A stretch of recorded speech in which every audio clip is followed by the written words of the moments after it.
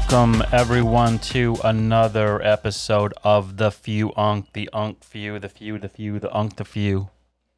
We're just going to jump right into it today. We're just going to jump right the frick into it. That podcast you shared with me, oh my God. Sam Harris, yeah. If you listened to it, which I assume you did. Oh, yeah, listen to the whole thing. Well, I've now listened to the whole thing twice. And he spends an insane amount of time just on preparing his audience for what he was going to say. Sam Harris gets into a lot of trouble because he goes through so much ground clearing. It's not really until he said it that I really felt like, holy moly, this is really true, because even I feel this, is when he was like, people are afraid to say what they really think right now. Yeah. And I thought, yeah, that's kind of exactly how I feel. I mean, I pretty much agree with most of the protesters and you know are saying, but even I'm afraid to like say anything that even deviates a little bit, because they just are that's who they attack the hardest, I think. So the fact that a person of his stature, who clearly has an audience, I mean, I don't know what his audience is, but I assume it's large. Yeah, it's huge. And the fact that he has that much of an audience, that much of a reputation, and here in 2020, he's making the kind of effort he made in that podcast yesterday to, as you call it, ground clear, just to try to insulate himself from what he knows is coming, is really sad. And especially given the fact that he did such an amazing job of basing everything on what appeared to be facts. And they were so overwhelming. I mean, I never heard anybody ever accumulate all those stats and present them in the manner that he did. I mean, it was so powerful. Yep. It was so powerful. It's like if the entire country would be forced to listen to that and really listen to it, that enough people would be moved. What a difference that would make. And when you hear all that shit, and then you look at what's going on, and he says it straight up a bunch of times, you know, where this is just not in keeping with what's going on in the world. These facts don't line up. It's just like the fairest take, the most even-keeled, fairest take he can possibly deliver. I mean, that's why it's like a 2-hour-long podcast, is because he's just very methodically going through, let's look at the facts and the evidence. I think he's right in that the media is absolutely overblowing a lot of this, and it's just a real lightning rod for all the people they want to activate. Yep. And I mean, there's just no denying that's true. Oh, yeah. And all the people who want to gain political power, positions of authority, cultural relevance, all of those people have a dog in this fight. One of the points that he's making that I think is really good, we need to uncouple a lot of these very specific points from this completely conflated conversation. I remember thinking, even listening to him recount those facts, it's like, it's so weird. And I have to admit this is true. Like, my body doesn't want to believe that that's true. When he's recounting the facts on like black on black crime and the percentage of the amount of crime perpetrated in black communities versus white communities. Yep. Like, and he's naming off the data. And I have to admit that I'm like, I really don't want to believe this is true, because it makes the conversation far more complicated for somebody who said all the shit I said on our podcast the other day. Like, I have to completely admit that that's the case. This is where Sam Harris is going to take the most shit in this 2-hour long. So many people who have an agenda are going to just clip that audio part and misrepresent his entire argument to just mean that. Totally. Yep. I wonder how much airtime of this particular podcast that he's did, of this 2 hours, is, you know, basically dedicated to him essentially telling you what he's not saying, so that people listening don't fly off the handle and accuse him of a bunch of shit. Well, that's what I was trying to say with my opening remark about, you know, all of the ground clearing he did and all of the, you know, qualifying that he did and the repeating of things. I'm not saying that the police doesn't have problems. I'm not saying that reform isn't needed, but I am saying, and you made the same point in this conversation right now, that, you know, that you didn't say it just like this, but this dovetails from what you did say, that I agree with you that, and with most people, that there is a police problem. There is a problem with police in America. That's a topic. Yeah. Another topic is whether blacks are treated in a racist manner as a subset of that. Yep. And I completely disagree with that. Yeah. And that's essentially what he was saying. Well, I think what he's saying is whether or not that's true, it's a more complicated and deeper issue requiring of its own conversation and investigation, none of which is possible. When he goes into detail about just the complication of things that the police have to deal with, and he's and then he says, look at this video, ask yourself these questions. Does this video prove... And then he goes through like 3 or 4 different points. Does this video prove? And I have to admit, like, this is where my education as a philosopher came in. And I was like, he's exactly right. This video supports 0 cases of anything outside of it. And we don't know what led up to this. I think we can all agree, and he even says in the podcast, that this is unwarranted. That this was obviously Officer Chauvin and the people who were around him should not have done what they did. I mean, I think everybody knows that. Yep. However, he makes a good point where he's like, none of that proves a case that, that the police existed in that instance. Yeah. And the second thing, I mean, he doesn't mention this in the podcast, and I wish he had, which is like, there is very clearly, I mean, he does mention that Daniel Chauvin has like a history of, things against him, but he doesn't mention the fact that like it looks, and all the evidence points to the idea that the Minneapolis Police Department has really had a problem for a while, and people have been trying to solve it, and their attempts at a solution have not been working. Sam Harris even makes this point, again, to like in the even-handedness of his approach here, is he's like, let's imagine there wasn't a video. Would any of this have even happened? And that's honestly kind of terrifying to think about. Which is, you're like, these motherfuckers, this guy specifically, who, and I think we can maybe agree is not a good guy, Daniel Chauvin, right, with a track record of stuff behind him, would have gotten away with this and would have continued to do it. And if it wasn't George Floyd, it might have been a white dude. You know what I mean? It might have been anybody. And I think that's kind of, sorry to get worked up about this, but just to return, I think, to one of the points I made in the prior conversation we had, this George Floyd situation made me feel like this could happen to me. Like, you know what I mean? It could happen to anybody, that like the police come over and overreact. I think one thing you're skipping past, though, is when you said, oh, this could happen to me. Yeah, it could if you were a fucking idiot. I mean, the common denominator in, I don't want to say all because I don't know that, but in all the ones that I do know, where it appears that the police overreacted and killed a black person, I haven't seen one yet where there wasn't some degree of resistance put up first. And that's another big point. It was interesting because when I listened to that podcast the first time, I didn't catch that there were like 2 separate and distinct places where Harris talked at length about, and he was so careful with how he said this, but it appears maybe blacks resist more than anybody else. Now, maybe there's a good reason for that, and that's, he kind of wrapped that around the part about how the police look like they rough black people up more than anybody else. Yep. So maybe it's justified, or maybe they just resist more. I mean, you know what I mean? It's almost a self-fulfilling prophecy that if you think the police are going to fuck with you, then how do you respond? Because in my opinion, what I would do is exact opposite of what it appears they actually do. I would just be so super polite that it would make it almost impossible for them to do anything. But I just never see that. Like in Michael Brown, which Harris mentioned that specifically, the whole thing about if you go at a cop, the cop has to assume there's a chance he's going to lose his gun. Yep.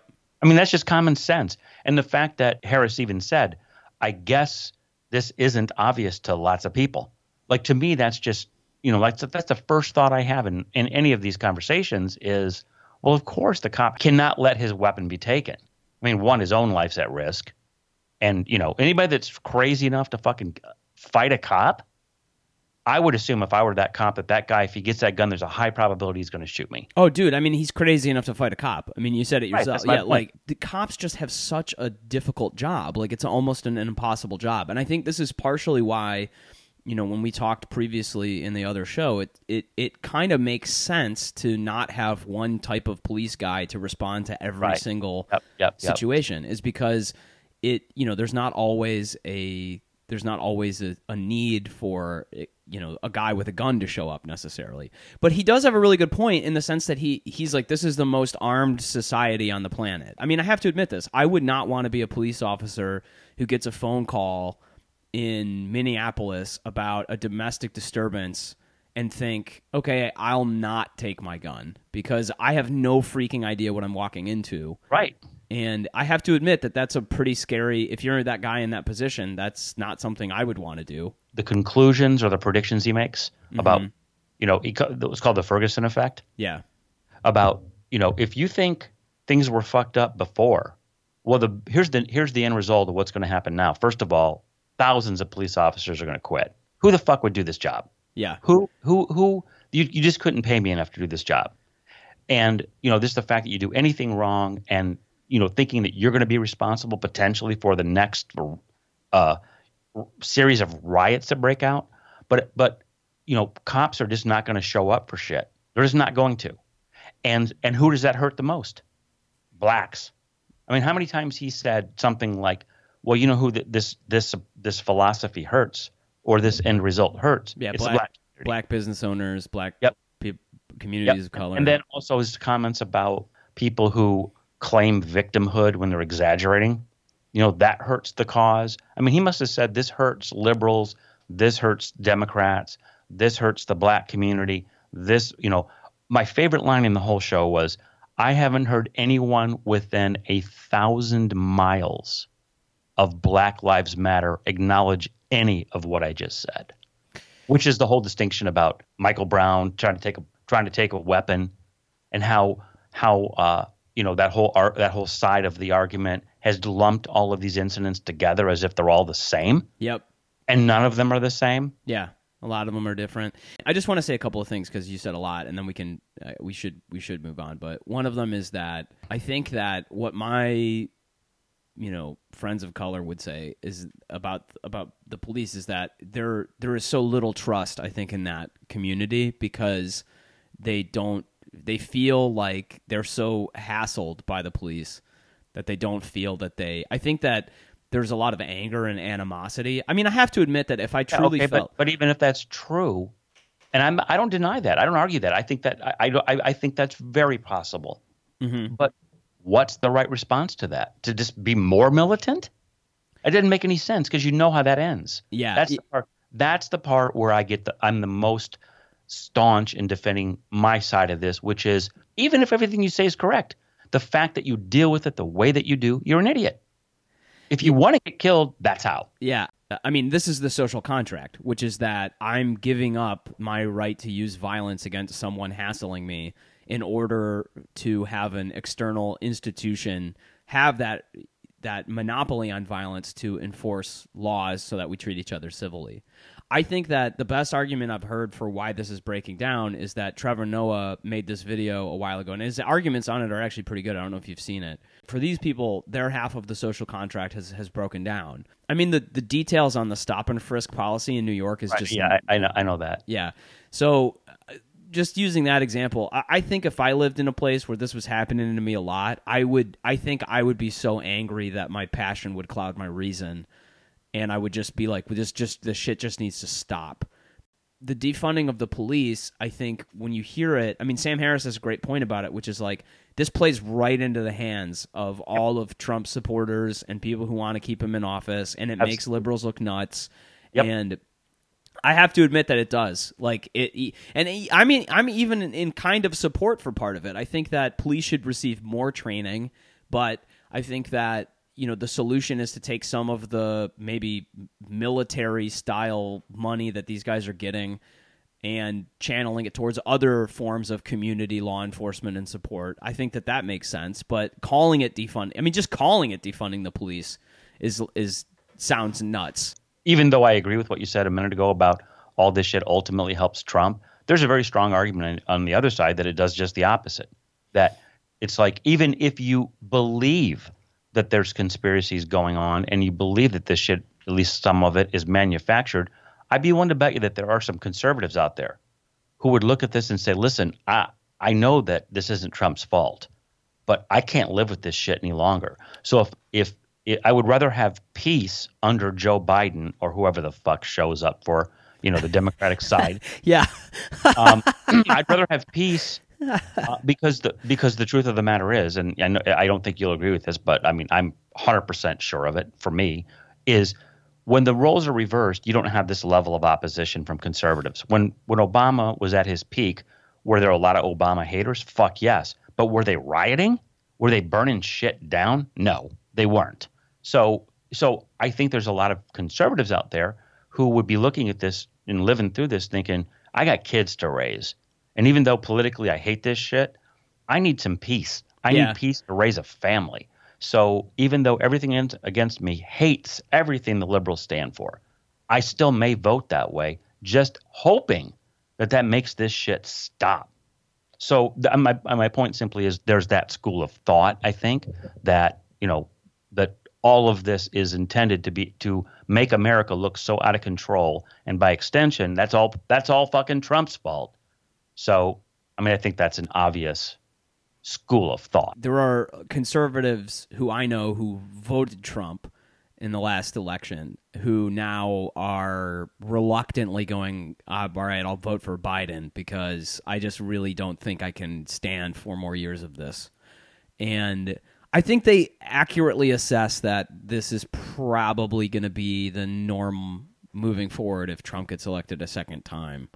I think that, in fact, I think it will get worse. I think that But let me just make a real quick comment and you can continue. I just want to make a real quick comment because by the time you finish, I might forget it. Sure, go ahead. I don't disagree, but I think here's what will change. Here's what I think will be different if Trump gets reelected. I agree with you.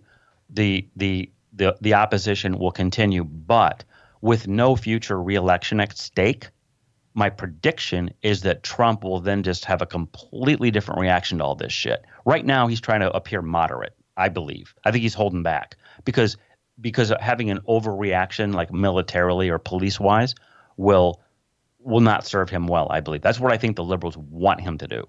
So I think he's waiting, and then once he gets reelected, I think you'll see him just roll out the fucking whatever. He'll roll out the guns, the people. He'll shut that shit down. I just don't think he wants to do it now for political reasons. And I've been thinking that for a while. So sorry, go on. Yeah, I think that's a good point, and I think that also scares some conservative friends of mine where they think, look, this guy is not I don't want a dictator, and I think that this guy thinks that he really can move in that direction.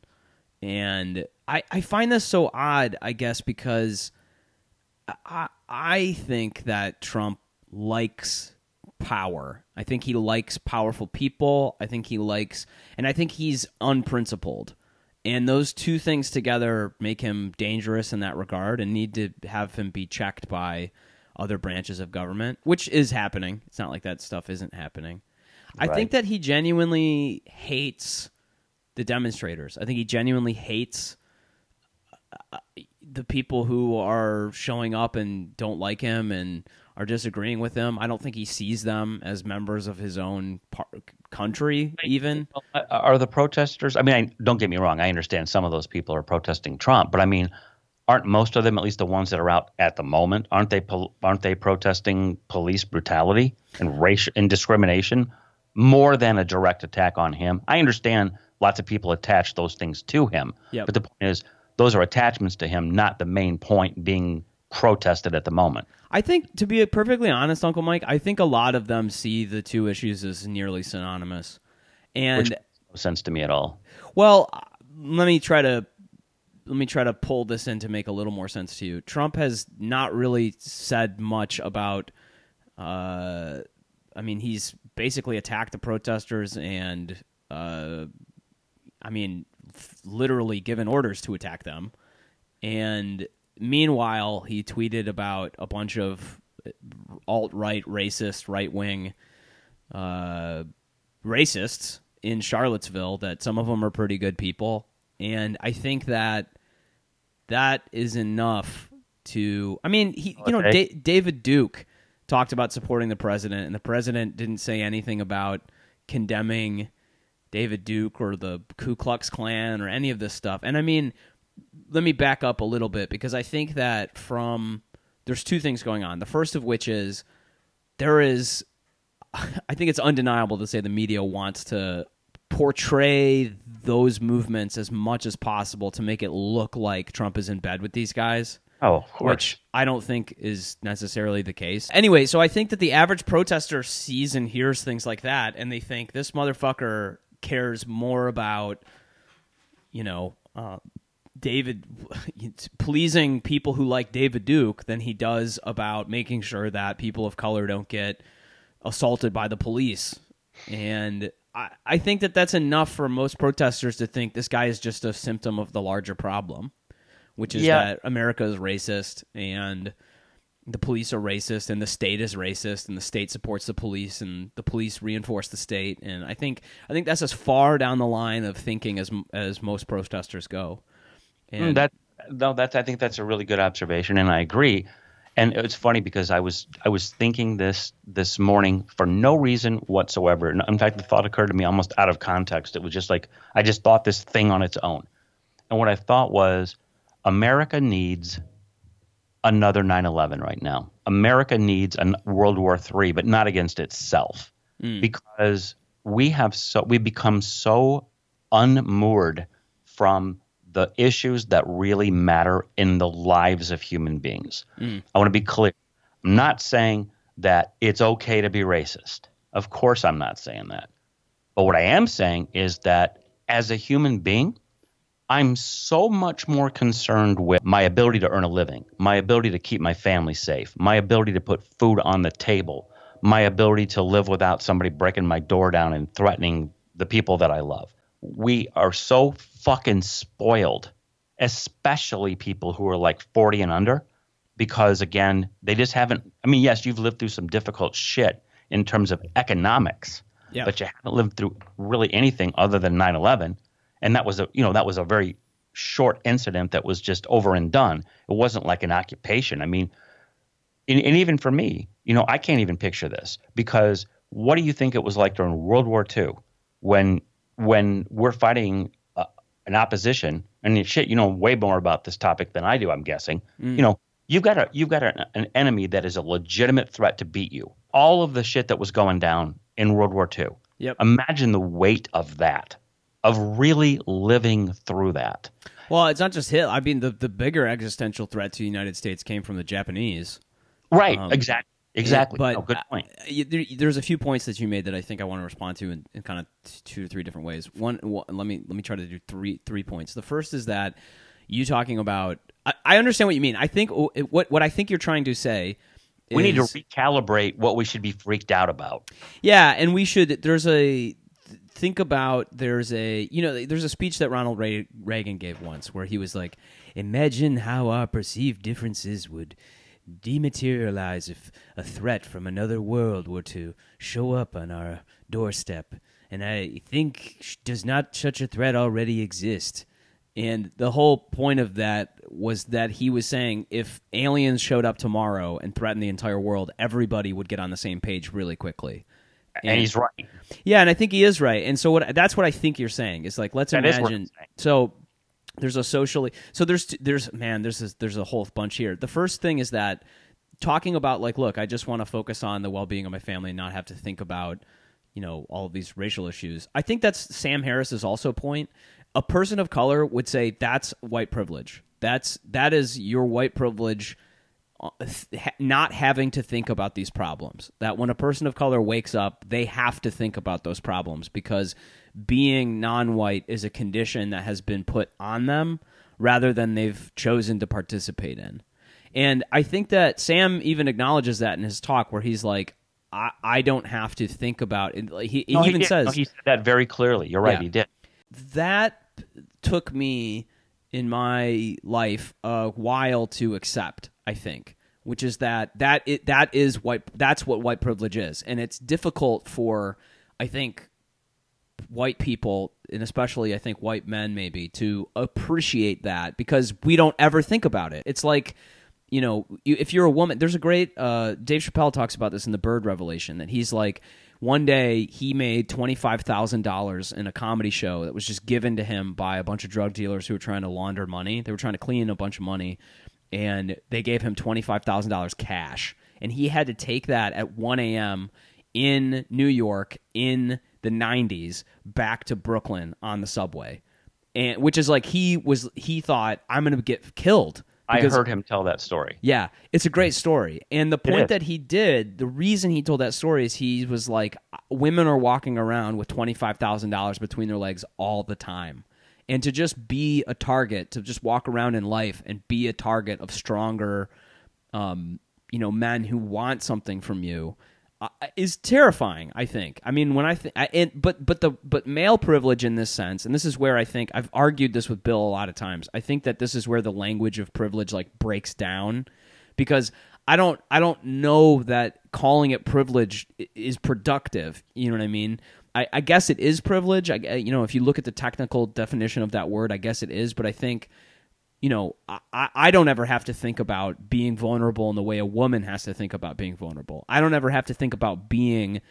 Okay, so you have male privilege. So what do we do about that? Yeah, well, that's the thing. Cut your dick off? Yeah, so that's exactly the thing. Is like this is why I was saying I don't think talking about it in the language of privilege is productive necessarily. I think that what women would ask, and I think that what people of color are asking is, just understand that because you don't see the world this way or you don't think it's true doesn't mean it isn't true for lots of people. And if we require your buy-in to a reality in which, it is true, just please do that. Just take our word for it. So this is why I think, when my black comedian friends tell me, they tell me stories like about when police have hassled them or people have hassled them, and I don't ever think about it. I just don't live in that world. So that's why they say believe women or believe black people, right. Believe people of color. And I think that this is where it becomes really complicated, because I don't think the language of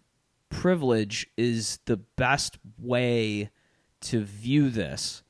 And I don't know that the language of power is also either the best way to view this. And that's somebody who hears that is going to think, well, that's exactly what, a white man would say about this stuff. But I just don't. I think that there's a language of inclusivity that's missing from this situation, where instead of someone going, well, you have power and I need you to view the world my way so that you let go of some of your power so that I have more safety. I feel like that's such a weird argument for somebody to make. I think and again, someone can roll their eyes and think I'm speaking from a privileged position, but I just feel like it would make more sense to go, look, we all want to feel safe. We all need to feel like the police aren't going to fucking kill us if we move wrong because they start yelling, four of them are yelling commands at us, at a single time. Like if somebody made that argument to me, I'd 100% agree with it.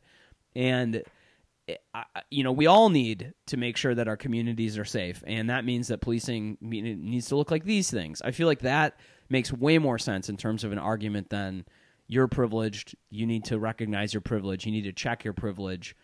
Does that make sense? I'm probably going to get in trouble for even saying that shit. No, it makes perfect sense, but it makes perfect sense, and I respect what you're saying, but I'll kind of repeat what I said. Well, let me respond to what you said. The first is, I agree with you. I think that we do have white privilege.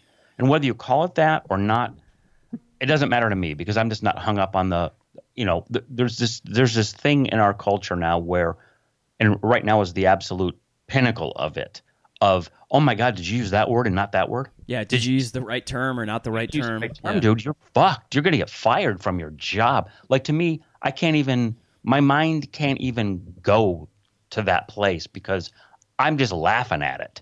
I'm fucking laughing at it, because it's a subset of what I said that started this whole line of conversation. I just don't think things are that bad. And I think our priorities are just fucked up. And our priorities are fucked up because we don't have bigger priorities that are making us see things clearly. It's like having a hangnail and freaking out about a hangnail when, if you had cancer, you didn't give a fuck about your hangnail. Yeah, I think it's a poor analogy, but you get the point I'm making. It's like it's like a more visible, softer target.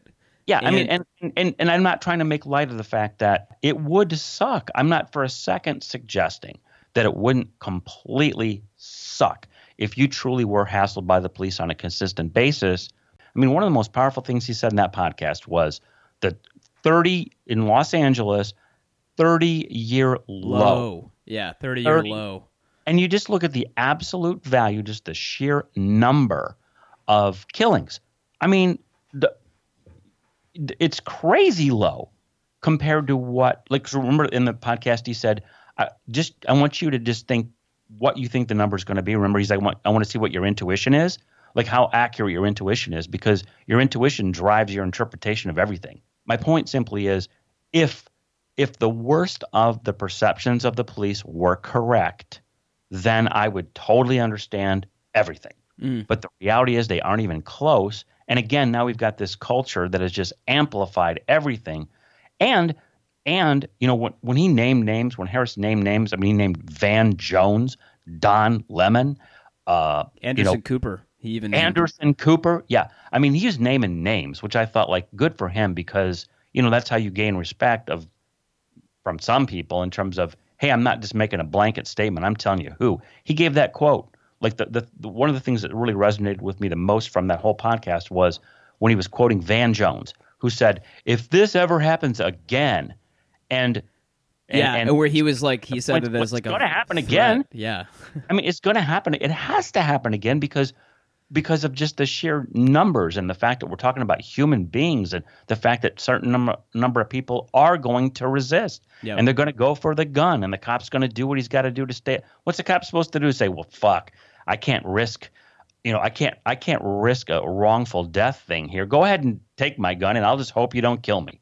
That's just not realistic. I think the media and social media platforms, and also the deliberate action of politicians and political parties and the deliberate action of corporations have tried to fracture the American sense of community. That it doesn't feel like any my well-being and your well-being are completely independent of each other, and there's a concept of American individualism that has reached its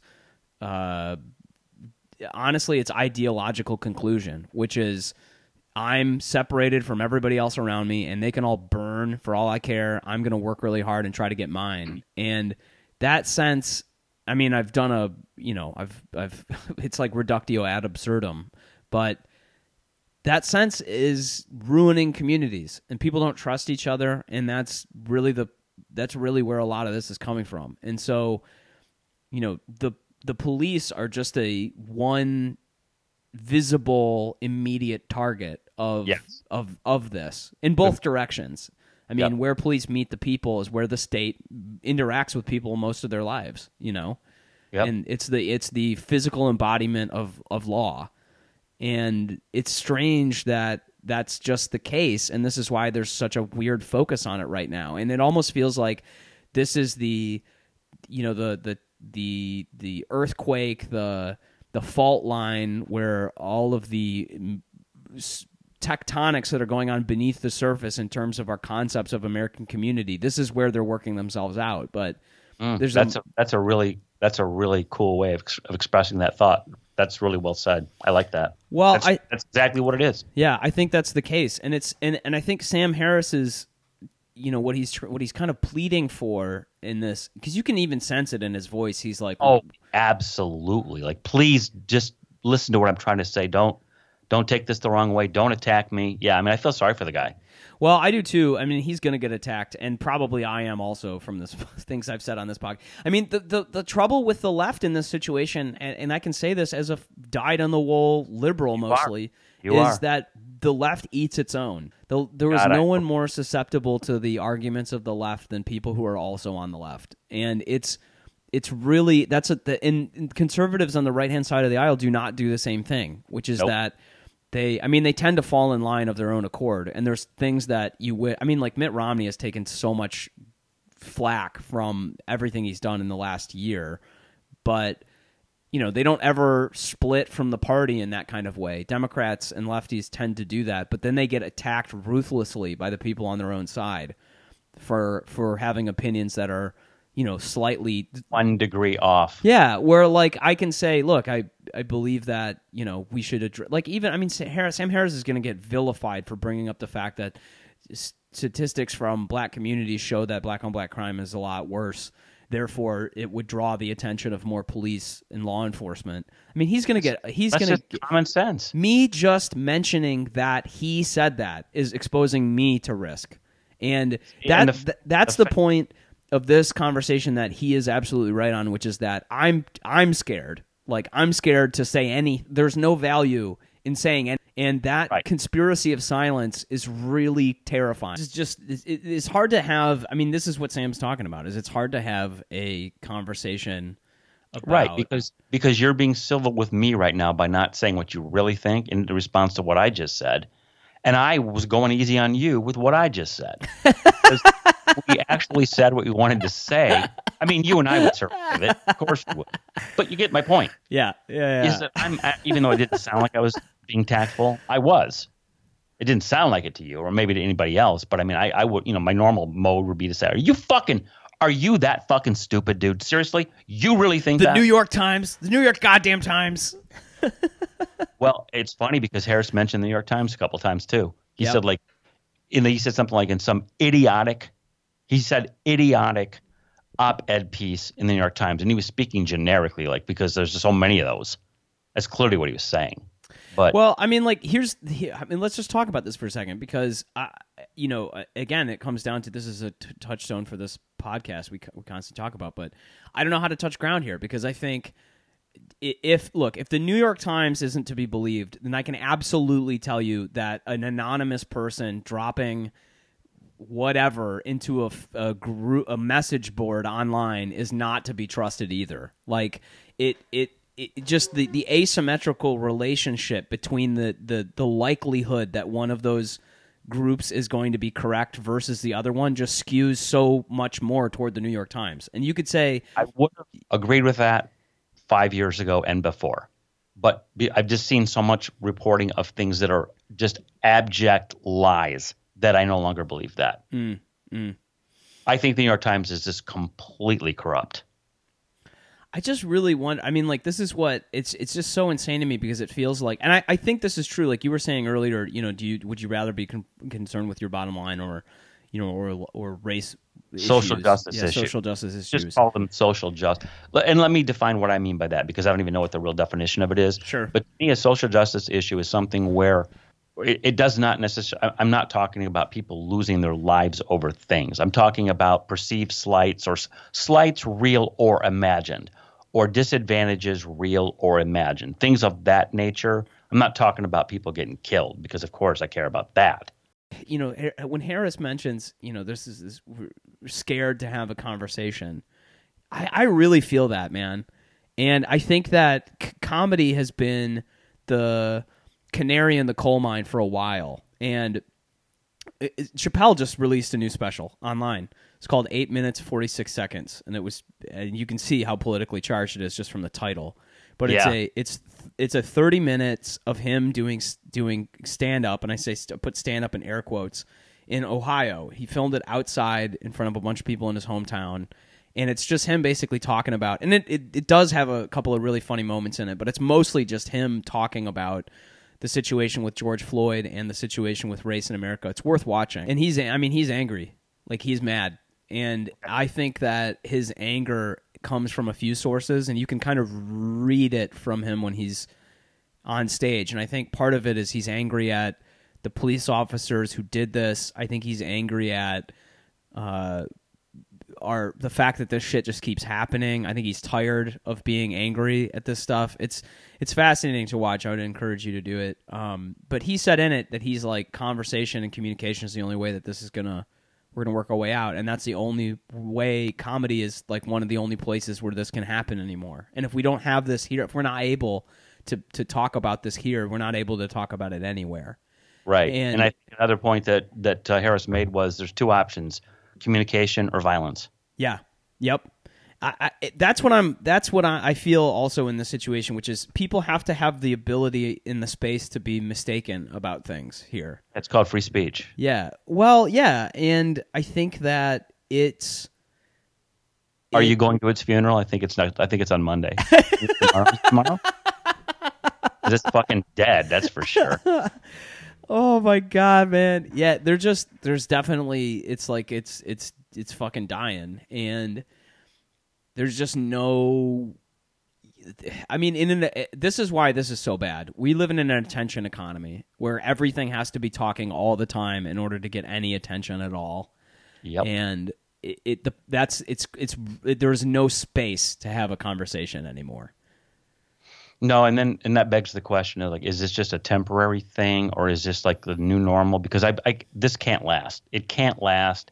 And I also think when I say it, I mean the fact that we can't have a conversation, it just can't last. And I also believe that the cancel culture, which right now is at an all-time high. Again, I wrote about this in a blog post I wrote last Thursday when I made reference to something that Sam Harris talked about in that podcast, which I hadn't heard before I wrote my thing, about the LA Galaxy soccer player. Oh yeah, his fired for his wife, his Serbian wife, who tweeted something in Serbian, and what she tweeted was completely inappropriate. I mean, it was bad.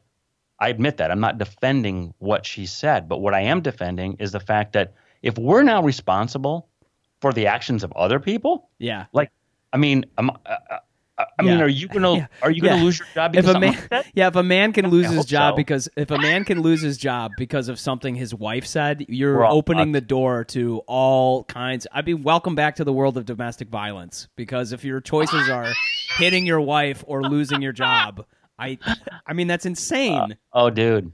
Oh, that's hilarious. Now I'm gonna get attacked for advocating that just because I mentioned it.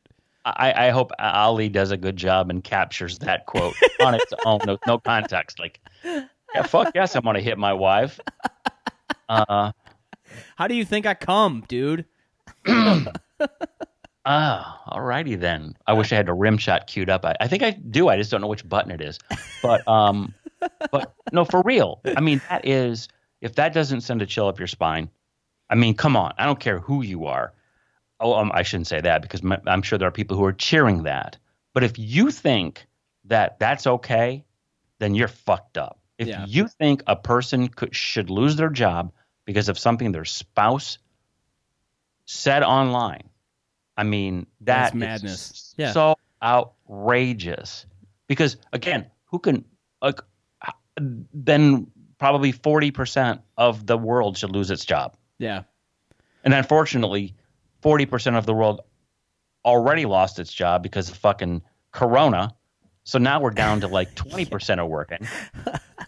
I mean, like, this is exactly, but I mean, this is what. How can Biden lose? Yeah, but this is what, like, this is what Sam Harris has been talking about for a while, which is that you're guilty by association, and that it doesn't require a lot for somebody to just go, well, you talk. I mean, people do this to Sam all the time. They go, well, you spoke with, Stefan Molyneux, and Stefan Molyneux talks to actual white supremacists, so you're a white supremacist. So he can't talk to people now? Yeah, that's exactly Sam Harris's point, which is Sam's like, look, I don't want to talk with actual white supremacists because there's nothing for me to say to them. We're on different pages, and we're not going to learn anything from each other. But Stephen Molyneux is somebody who has a foot in either camp, and he's a guy who Sam actually wanted to talk to about some of his thoughts and beliefs and things, and that's not the same thing as giving, the fact that you're even saying this horrifies me. The fact that you're even saying, like, it's normal and okay that some people would be mad at Sam Harris because he spoke to somebody? Oh, yeah, dude, I mean... What? Yeah, it's that out of control. Well, I mean, it depends on what you mean by out of control, but there's definitely not a lot. You should have the right to speak to whoever you want, whenever you want. Isn't that just life? Isn't that? Are we only supposed to talk to people who agree with us? Well, I mean, I don't know what the concept of having a free country is if you're guilty by by committing thought crime or guilt by association. I mean, it doesn't make any sense to me I don't think that's what anybody really wants to live in. But it is politically advantageous to leverage that for some people when they can, which is just despicable. Well, I think that what this is I mean, we could talk about this for a long time, but the part of what I think has gotten really messed up in life is that we've entered a time in which for some reason all of our personal lives are now lived out publicly and as politicians. Yep. We have to be constantly impression managing. And that's a result of social media. But this kind of shit was sort of happening before that really happened even. But it just got really bad now that social media also, happened. Oh, yeah. Yeah, like if you were to draw a curve, and I don't know how to describe this quickly, but basically, we've gone, like 95% of this phenomenon that you're describing has happened in the last, I'll say, 18 months. Yep. That's about what it is. Where, I mean, social media's been around a lot longer, of course, but for it to get to the place where it is now, where, you know, people are going, like we talked about this on another podcast we did recently about the dude who got fired from Saturday Night Live because somebody went back and audited, you know, the totality of his tweet stream or whatever he said. Yeah, that was Shane Gillis. Yeah, Shane Gillis. The fact that that's now the norm, you know, the fact that I have to believe like that happens. Everybody who gets hired anywhere, somebody has a job now, which is, hey, whoever we hire, we're thinking about hiring this person. Would you go audit everything they've ever said online? Yeah, go vet them to make sure that they're able to be. The whole thing is really fucking weird, and I don't like it. I'm thinking about deleting my Facebook for exactly that reason, which is that I just don't see any continued value in having it. It just feels so. It just feels like it's a liability. Exactly. I was going to say that exact word. I was going to say it's become nothing but a potential liability. And I don't know if people know that you were in the Klan, but I mean, I didn't. You know me. You can trust me. I'm kidding. You're still in it. I didn't mean to use past tense. How do you think I know who David Duke is? Dude, everybody knows who. See, it's because of your age that you think everybody doesn't know that. I mean, everybody over the age of like 40 would know David Duke. But in all seriousness, I mean, I'm not anywhere close to deleting my Facebook account. But there's only be so much of this. We're firing everybody for everything that's going to happen. At some point, people are going to realize how ridiculous it is. They will. It won't continue like it is. I think right now it's at its fever pitch. I'm not saying it's peaked yet, but I think it'll peak within the next month or two, literally. I just don't think it just can't continue. It just can't. It's ridiculous. At some point, people will wake up and realize, there's a famous quote from the Bible: "Let he who is without sin cast the first stone." Yeah. I mean, and so many people are so sanctimonious and so willing to destroy another person's life when they know that they themselves are just as guilty, if not more so, of equally, if not worse, transgressions. And there's a fundamental that is I personally think it's much more aligned with the liberal point of view. And I said this, I think, once before, that people inherently believe in one of two things at their very foundation. They either believe that there is a God or that there's not a God. People who believe that there is a God tend to understand the fallible nature of human beings, the fact that we are not perfect. The Bible says it over and over. And I mean, just look around. You don't need to believe in the Bible to just look the fuck around and see what's going on. I mean, everybody's screwed up in some level or lots of levels. If you're honest with yourself, every person knows that. So there's that camp. Then the other camp is the people that don't believe in God. And if there is no God, then all you can believe in is people. That's all you got. That's your only option. So there's an inherent bias, if you're one of those people, to believe that perfection is somehow possible on a human level. And there are, of course, exceptions to this, what I'm saying on both sides. But I'm saying down the middle, I think most people who don't believe in God inherently think that somehow perfection or near perfection is possible for people. And therefore, it is appropriate to measure people by that standard, which is ridiculous. And that goes back to something Sam Harris again about I already said this once, about if we're going to sit around and think that we're never going to have another shooting that's going to be captured on film. Yep. I mean, come on. How dumb are you? It's going to happen. And if, shit, didn't it just happen last night in Atlanta? Yeah, I mean, it looked like it did. I can't even keep track. Yeah, let's not even open the door to that. My point is, it already happened. Yeah, and it's I mean, it's just there's too many operators, There's just too many players in the game. And I think that I want to say this based on what you just said, is I think that the habit of forgiveness and the habit of recognizing that one's own self is imperfect and is not without flaws. I think that is so important, that the worst atrocities in all of human history have all been due to the idea that there is a right group of people or a right type of person, and anybody who's not those things we're going to get rid of them.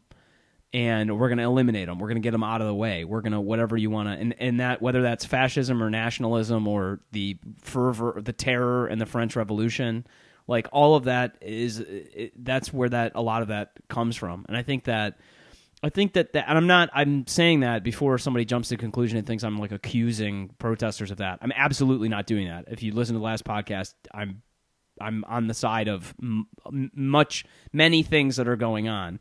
But the point of me saying that is that there's a tendency, and Sam Harris talks about this in the podcast also, is that there's a tendency for these people to not really recognize the reality of the situation, that there's a lot of truths and realities that someone would have to accept that they don't want to accept.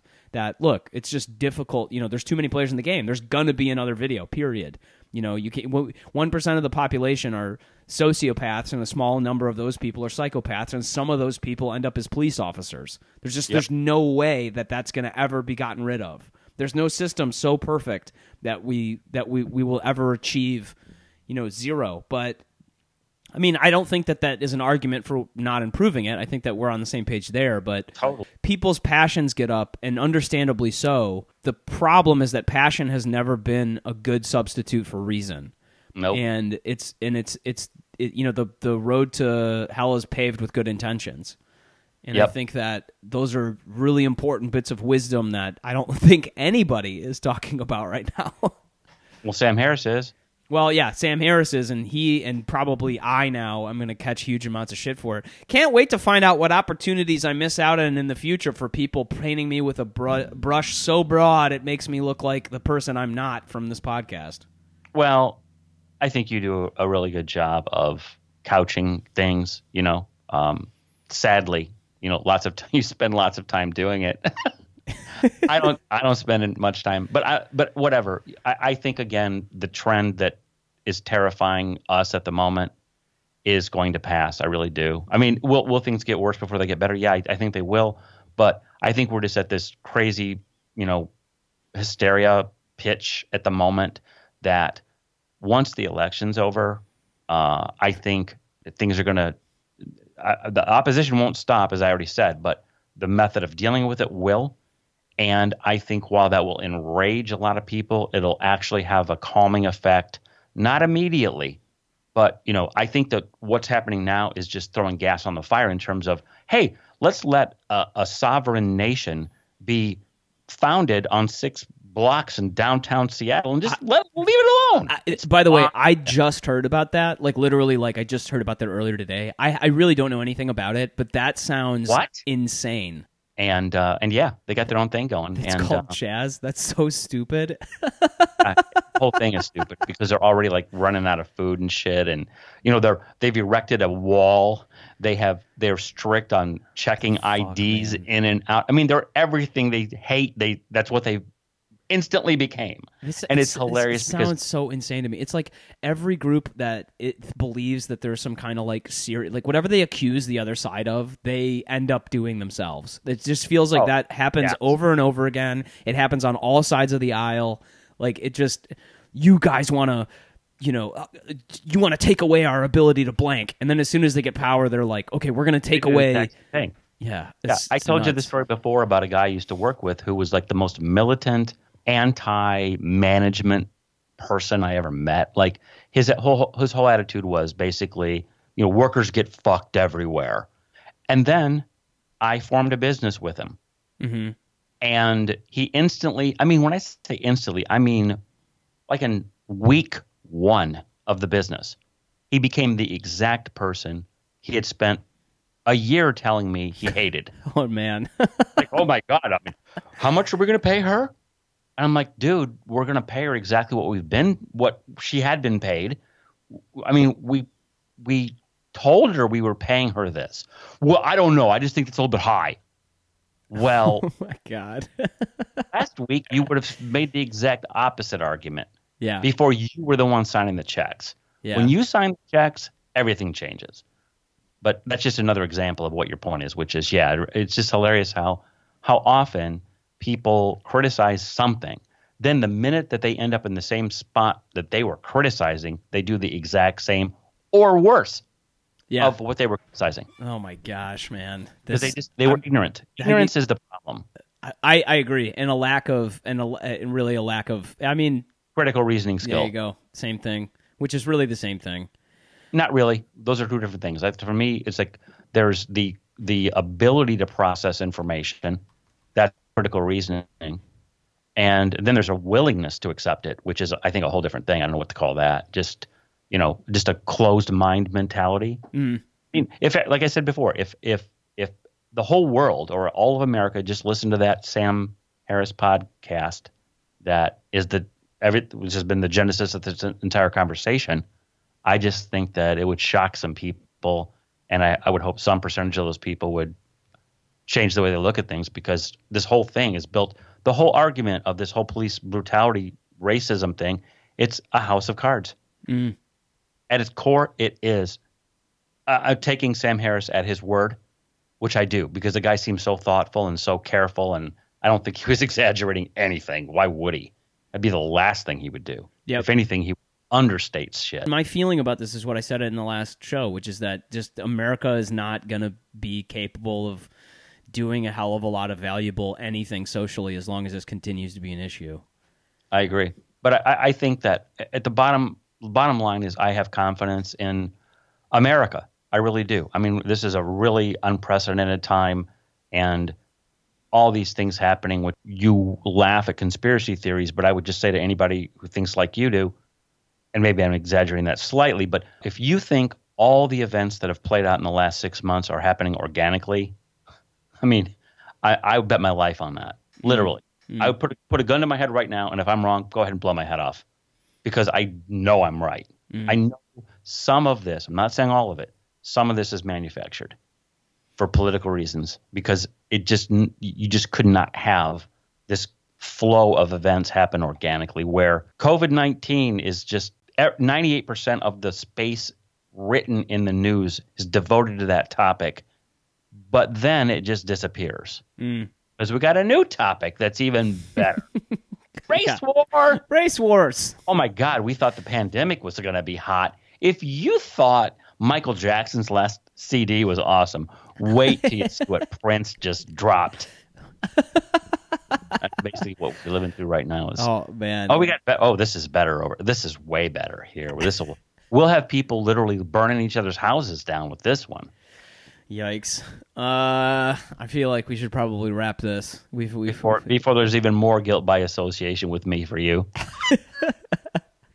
How much do you love your uncle? Enough to risk my future career of anything? Oh, dude, your career's over. You just don't know it yet. It takes a while. It's like cooking. It takes a while to percolate. Goodness gracious. All right. This has been. This is an interesting conversation. We didn't plan on any of this, and I feel like we actually talked about some relevant stuff. I need to look into this Chaz thing, because this is nuts. This is just so nuts. It's a pretty shallow topic. It won't take you long. There's just not much to it. I mean, basically, you already know everything that's happening. It's just now, how long will it last? How will it end? I've seen several different shows where people make predictions about that in terms of, a military, because there's a bunch of people who are defending it with weapons. So, at a certain point, and Trump is already putting pressure on whomever, like the I'm not sure if it's the mayor of Seattle. I think it is the mayor of Seattle. Yeah. Basically, her description of it is it's like a block party, a summer block party with good vibes. She said at one point, I believe. What the fuck? No, that's an actual quote. It's going to be. I think she said it's going to be like the summer of love. What the fuck? No, I'm serious. Oh my God! It's serious how outrageous it is. That has to be a white girl protester who said that. Sounds so. No, this is the mayor. The mayor said that? The mayor said that. What the fuck? Or the governor. I don't know which is which. It's a female. Oh my God. There's a guy named Inslee. See, I don't follow this. Jay Inslee. He's the governor. Yeah. Okay, then it's the mayor who said it. Oh She's a God. Yeah. It's a white woman who's the mayor of Seattle. Yep. That sounds like such a Jenny Duncan or Durkin. Yeah. Yes, that's her. Oh my God. That just sounds like such a entitled, statement. That statement is so entitled, only a white woman could have made it. I don't think it was entitled. I don't think that's the right word for it. I think she's trying to make light of a situation that's really horrific and make it seem like it's no big deal because she doesn't, her hyper liberal politics. I mean, she's in a no-win position. Yeah, she lets it go on, and you got 6 blocks of one of the top 10 cities in America that are just out of order and unusable, and businesses are being extorted. Oh, this is total madness. And there was nothing that like Trump supporters and even non-Trump supporter conservatives would love to see more than the National Guard roll in to bust that the fuck up. They would be. Pornhub would be filled with compilations of. Oh, I could jack off to that. But I don't want to see it. I really don't want to see it. I don't think anybody. This is not the kind of country we want to live in. Is one in which things like that have to happen. Well, and that's the key word right there. I'm glad you said that, because do you just let that go forever? I mean, you have people whose. Imagine if you have a business inside that zone. It's dead. No, you can't even get to it. How much harder can it be to operate a fucking business in America right now? How much harder can it? What else can we do to just make it impossible for a business to function normally? Oh my God. Well, I'm being serious because, and let's end on this note, because this is what's coming next. This is the next thing. I mean, this is not my prediction. I've just seen it a bunch of places. I happen to agree with it. It is, okay, so we had COVID-19. We threw that to the side because we got the better option of race war. And then once we get past that, we're going to go back and, oh, my God, look at the resurgence of COVID-19. Oh, yeah, that's happening for sure. Back up. Yeah, spiking back up for sure already. And so that's next. And then there'll be the election. Trump will win. And those narratives are just going to disappear because they didn't work. And then there'll be new narratives that will be spun. And at that point, I think that's when I think the Trump will show his most aggressive, which I know Sam Harris talked a lot about. People of his thinking and yours fear that. Like, that's what we really fear of him, is that he's. But I would suggest, okay, put yourself in charge. Yeah, what else is he supposed to do?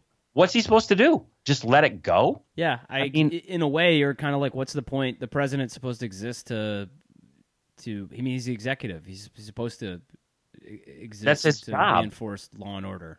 Yeah, I mean, if you have people who are local, like the governor and mayor of, the mayor of Seattle, the governor of Washington, if they're just going to let it go, I mean, and you have U.S. citizens who, I mean, 6 blocks of a major city, that's a lot of businesses there who are paying top dollar rent and probably have some great businesses. I mean, there's probably, some just amazing places that are just out of business, and they've got people just roaming around outside with machine guns and shit. How long do you leave those people?